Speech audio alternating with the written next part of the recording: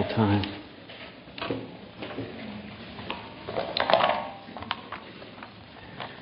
Good morning, Redeemer.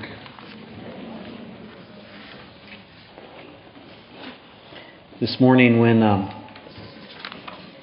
Glenn gathered the worship team for prayer, he prayed. Do y'all ever wonder what we're doing over there? We're a little gathering over that. The worship team, normally you'd go in the back room somewhere, right? Well, we don't really have back rooms here, so we're doing everything out in the open. And as Glenn was praying, he prayed about the wars and the pressures that you face as you come in here. We're greatly aware that there is a battle, that there's pressure, that there's challenges that press in on us from every place. And we want you to know that this is a time to come together and affirm the truths of the living God together. Amen? This is important. In fact, when your faith comes under pressure, how do you respond? What do you do? Now, most people, I think, when they think about challenges to faith, think about doubt. And in many ways, that makes sense. Doubt seems to be the opposite of faith. Doubters live with what they see. People of faith live with what they can't, supposedly. Some of the disciples were like that. Even Thomas, who said he wouldn't believe in Jesus unless he saw the scars on his hands and feet.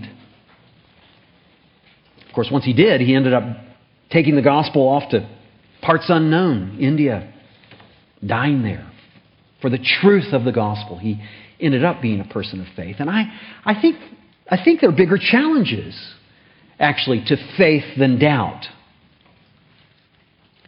The Apostle Paul was clear in Romans chapter 12, where he said that the pressures of the world squeeze us into a mold, the world's mold.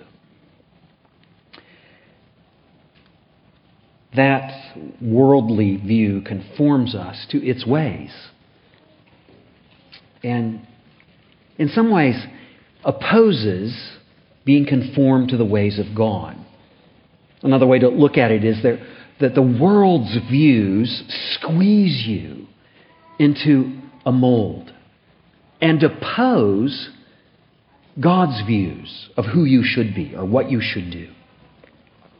Now, these pressures come to us in myriad forms. There's the challenge that comes from just natural life changes.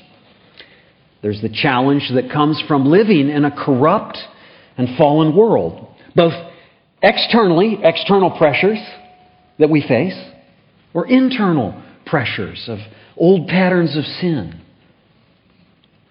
There are other challenges to our faith, more sinister, satanic even, that come as direct attacks on our faith, direct threats.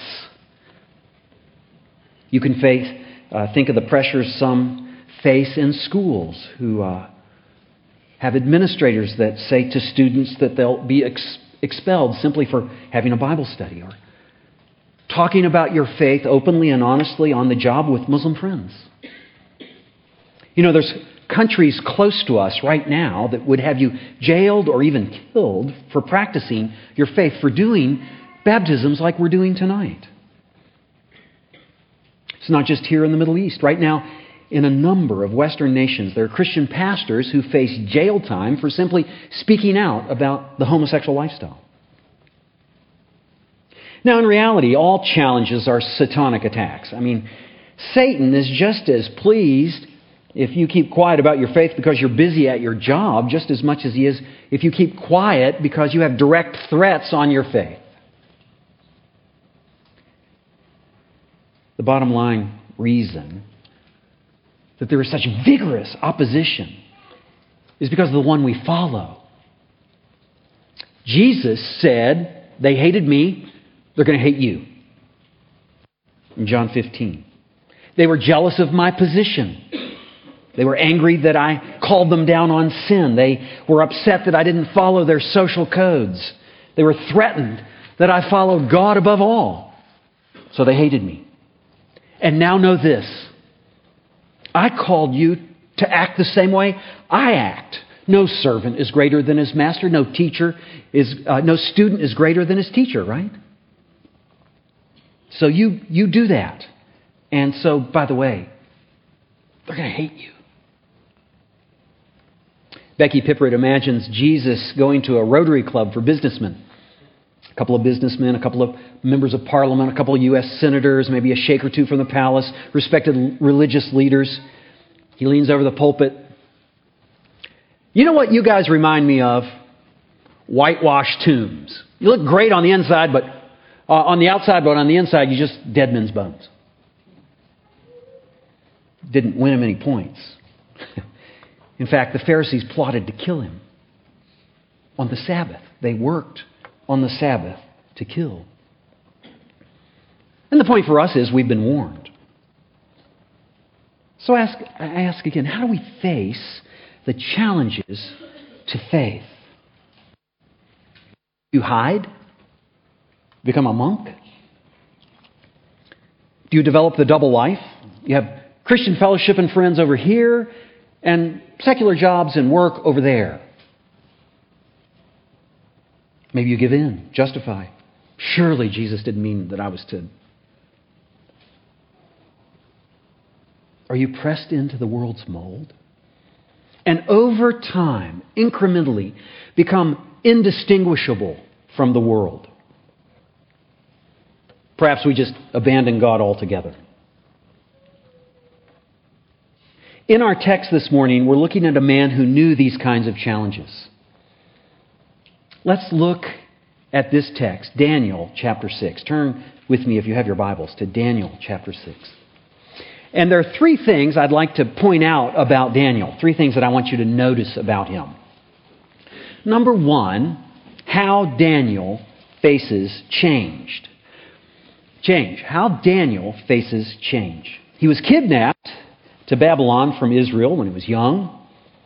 But in Daniel 6, he's old, perhaps 80 years. He's a prophet, the stuff of legend in his own time. He was well known. He works for the king. But change has come. The Persian conquest of the Babylonian Empire has brought a regime change. So there is a new government in a new country. Iran has taken over Iraq. That means a lot for us, doesn't it? Darius is a new and different kind of king in verse 1. Daniel is given a new and different kind of job governing the finances in verse 2. He has new and different colleagues in verse 3. There's no mention of his old friends Shadrach, Meshach, and Abednego. They're dead or gone. These colleagues are jealous, conniving. Sounds like Dubai. After all, the one constant in Dubai is change. Change of leadership, finances, colleagues. Change of jobs, fortunes, housing. Change of rules, shops, and even roads. Everything changes. But God is unchanging.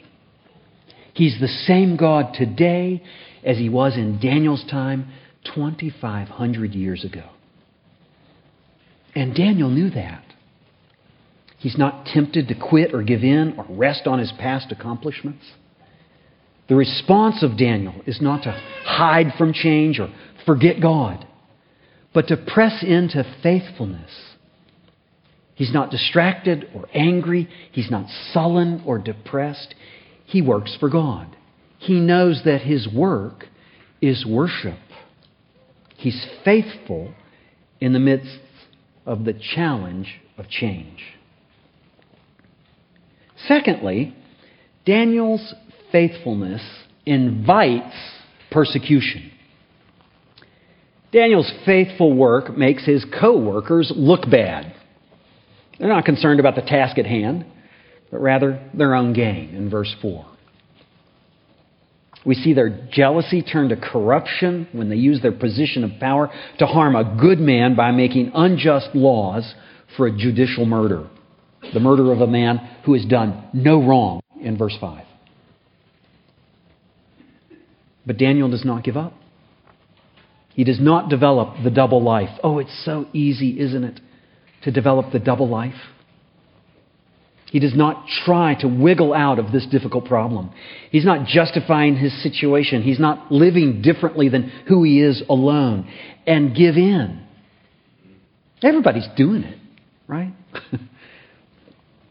Daniel is not a people pleaser. In other words, he's not pressed into the mold of the world. He resists both the external and internal pressure. He is faithful. His aim is to please God. Number 3, Daniel faces personal challenges to his faith with faith. More faith. Now, don't miss the irony here. That because his co-workers know that he's faithful, they make up a law specifically designed to catch him being faithful so they can kill him. In verse 6 through 9. And it's interesting to note in verse 10, when Daniel hears about the edict from the king not to pray, he prays. That's his response. It's as if the edict from the king is Daniel's call to prayer. So it's, don't pray, let's go pray. It's almost a trigger for him. Notice how Daniel does not give in to fear. Don't give in to fear. It's the great crippler of faith. Lions are scary, but God is more frightening. You should fear God, not man. How easy would it have been for Daniel just to close the curtains, right? So no one could see him. No one see what he does. I mean, there's so many ways to compromise faith. But if you spend your life in moral compromise, what hope do you have for deliverance? You can't live a double life. No matter how good the reason, no matter how strong you fear. We meet the challenge of our faith by more faith and prayer. We press into God, not move away. So Daniel is an amazing man. He faces these challenges to his faith of change, corruption, and outright threats. It's a wonderful example of faith. But those of you who've been coming to this series about Jesus in the Old Testament know I've been careful to point out the images of Jesus over the course of the series on Jesus in the Old Testament. That's because if we are not careful, stay with me on this. If we are not careful, we reduce the Bible to kind of merely a book of examples on how to live a better moral life, how to improve our lives. Not a book that calls us to live in faith for the gospel. So we reduce the Bible to being stories, Aesop's fables of moral points. So that the big point of Abraham is that we just live sacrificial faith, or that we wrestle with God like Jacob, or that we need to be sexually pure like Joseph, right? As we've looked at those passages. Rather than the truth of those passages, which is we're not Abraham at all. We're Isaac. We're bound on the altar under the wrath of God with nothing that we can do for ourselves in need of the substitute sacrificial lamb. We're the deceiver Jacob who needs to face up to his sin. We're the brothers of Joseph, not Joseph. We're the brothers of Joseph who appeal for their salvation to the very one that they have murdered themselves. Same is true of Daniel here. How many sermons have been preached in the world called Dare to be a Daniel? I can give you the titles to these sermons. Dare to be a Daniel. Create a Daniel generation. Right? I mean, and of course he's a stellar example. He's relevant for us in Dubai. He's relevant as we face change and corruption and pressure not to share our faith. Is he a great example? Does he inspire us to greater faithfulness? Of course he does. Is that what this story is about? Does this story really point us to that? Is Daniel a story for us to be more moral in the face of challenges? Should we see ourselves as Daniel? Not so much. And it's there. But what we need is to see how this passage points us to Jesus, not us. Do you see Jesus in this story? Do you see how it's an image of Christ? A foreshadowing of Jesus, the Son of Man. That Daniel 6 is a story about one of the most perfect men in the Old Testament. Daniel is at the end of his life. His zeal for God is what got him in trouble. He's accused unjustly in a kangaroo court on trumped-up charges in verse 13. He's convicted by a corrupt government and a weak king in verses 14 and 15. He's given for dead, buried in the ground. The stone is rolled over to close him in verses 16 and 17. Early the next morning, those who care about him go to his tomb in verse 18. The stone is rolled away. Daniel rises from this tomb of death miraculously alive in verses 19 and 21.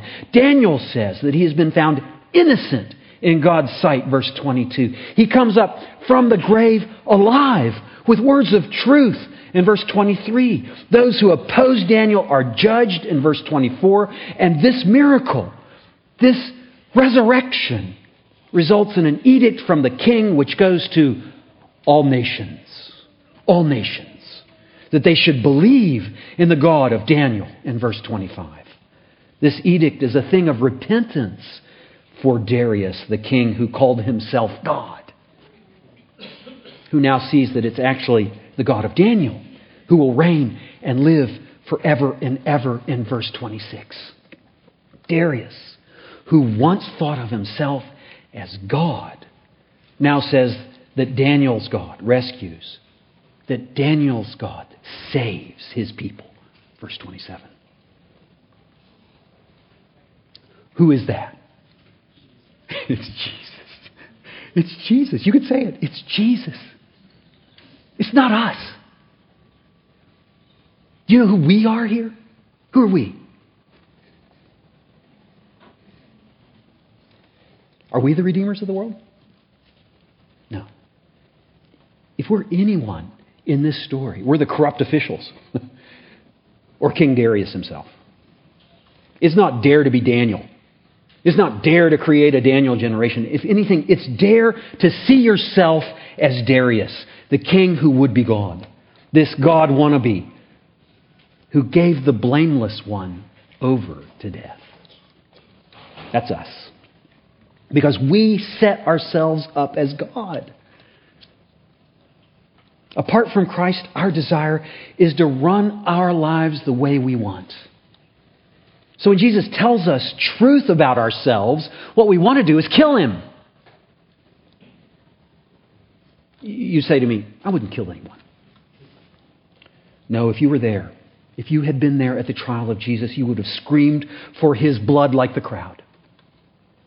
Or left him to his death alone like Peter, or betrayed him like Judas, or like Pilate with full self-loathing like Darius, full of self-loathing and weakness, you would have given him over to death. You and I would have given the Holy One to death. That's because we judge Jesus by the worldly standards, Paul says in 2 Corinthians chapter 5.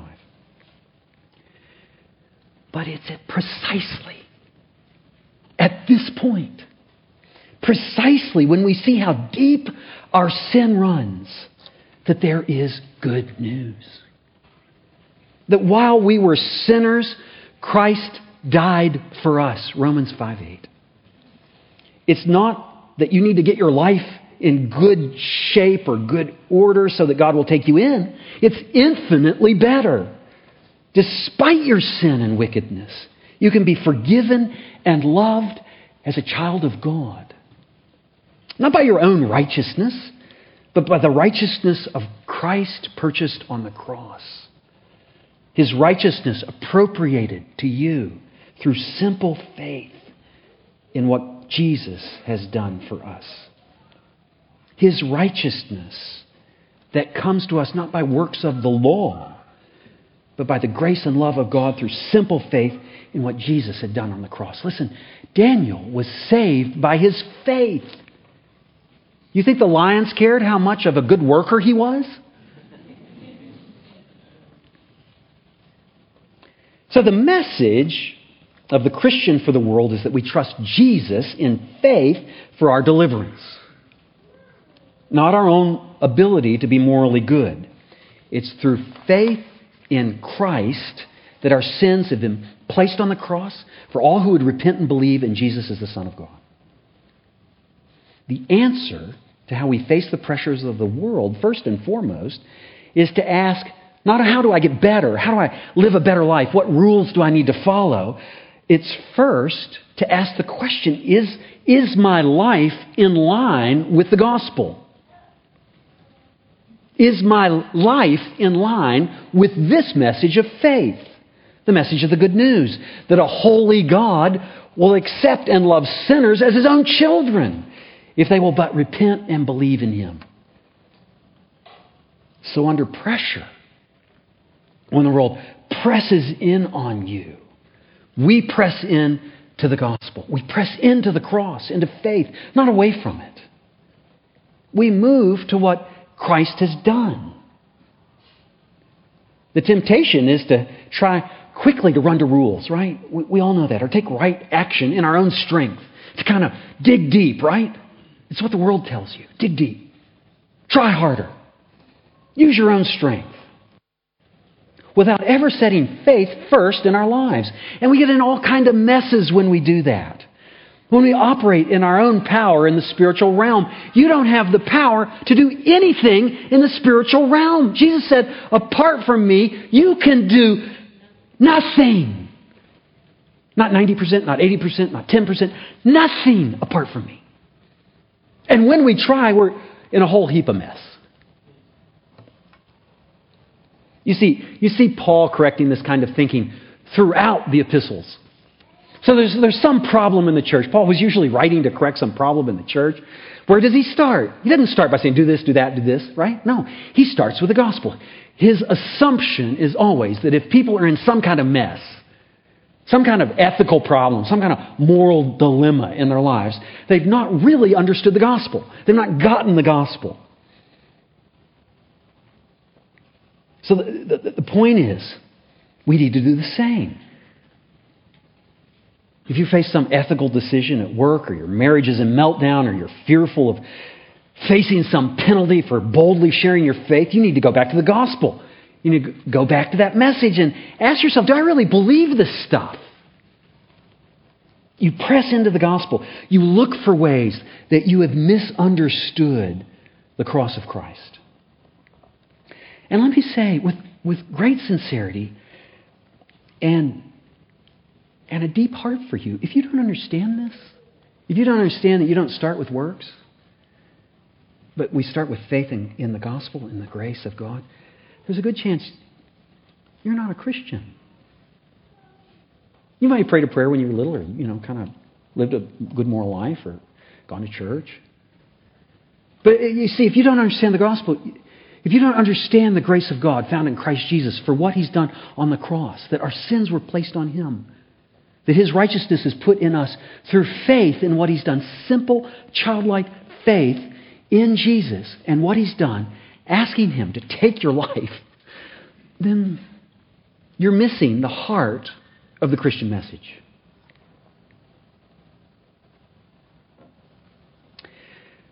Now, commonly, Daniel is divided this way. The first 6 chapters are biographical, about the life of Daniel. The last 6 chapters, 7 through 12, are prophetic chapters. And I'm sure that's true. People much smarter than me say that all the time. But look what happens after this foreshadowing of the resurrection and the proclamation among the nations of salvation and rescue in chapter 6 when we look at chapter 7. Turn to Daniel 7, verse 9. I'm just going to read a couple verses. Okay, this is directly after. Now, this is not chronological. Okay? This happened in another time. Daniel 6 is at the end of Daniel's life. Daniel 7 happened previously. But they come together, I think, for a reason. Daniel 7, verse 9. Daniel has a vision. He's known for his visions. They're very They're very amazing. You know, people write books of charts and all these convoluted things about Daniel. It's amazing. I don't understand them. But I understand this. As I looked, thrones were set in place and the Ancient of Days took his seat. That's God. Okay, so you get the picture? The thrones are set in place and the Ancient of Days sits down. His clothing was white as snow. His hair of his head was white as wool. His throne was flaming with fire and its wheels were all ablaze. A river of fire was flowing, coming out before him. Thousands upon thousands attended him. 10,000 times 10,000 stood before him. The court was seated. The book was opened. Skipping to verse 13. In my vision at night I looked, and before me was the one like the Son of Man, coming with clouds of heaven. He approached the Ancient of Days and was led into his presence. He was given authority, glory, sovereign power. All peoples, nations, and men of every language worshipped him. His dominion is an everlasting dominion that will not pass away, and his kingdom is one that never will be destroyed. Now, the Son of Man, of course, is the designation that Jesus most often used for himself. And it comes from this passage, this very passage. This passage sounds a lot like a book in the New Testament, the book of Revelation, the last book, the book of the end times, the book of the judgment. And the reason that they sound the same is because it's the same event. The reason that it comes in the book of Daniel at this point, as I said, is because you've had this history, this foreshadowing, this future picture of Jesus. That the perfect one was killed, raised from the dead, proclaimed in all the world, so that one day, he would stand before the Ancient of Days, the Lord God, Lord Sabaoth, the Lord of hosts. And on that day, the day when the Son of Man was presented in all authority and power and honor, there would be a book. And that book would be opened.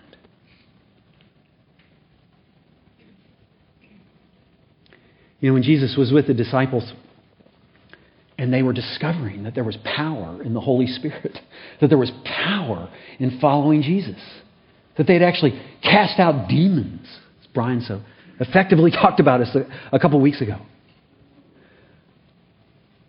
Jesus said, don't rejoice that you have authority over demons. Don't rejoice that you have authority over sickness. Don't rejoice that you have joy in your life. Rejoice.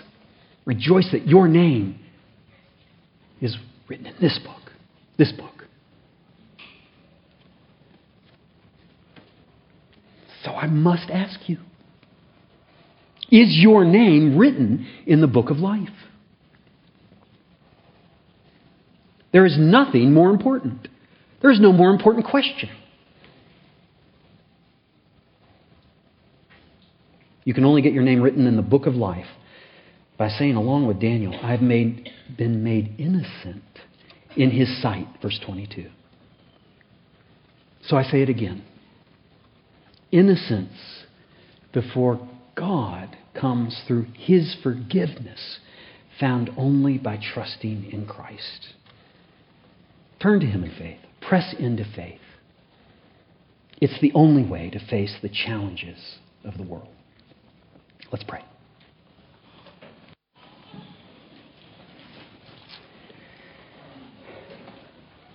Lord God, we see how easy it is for us to just take the Bible and make it moral stories of rules and things to do good. And miss the best. That this is actually the story of great faith and a greater salvation. That it has come to us through the great work of Jesus on the cross. Oh God, I thank you that it's not up to us to earn our way into your favor. I thank you, Father, that simply by coming to you in true repentance of sin and complete faith,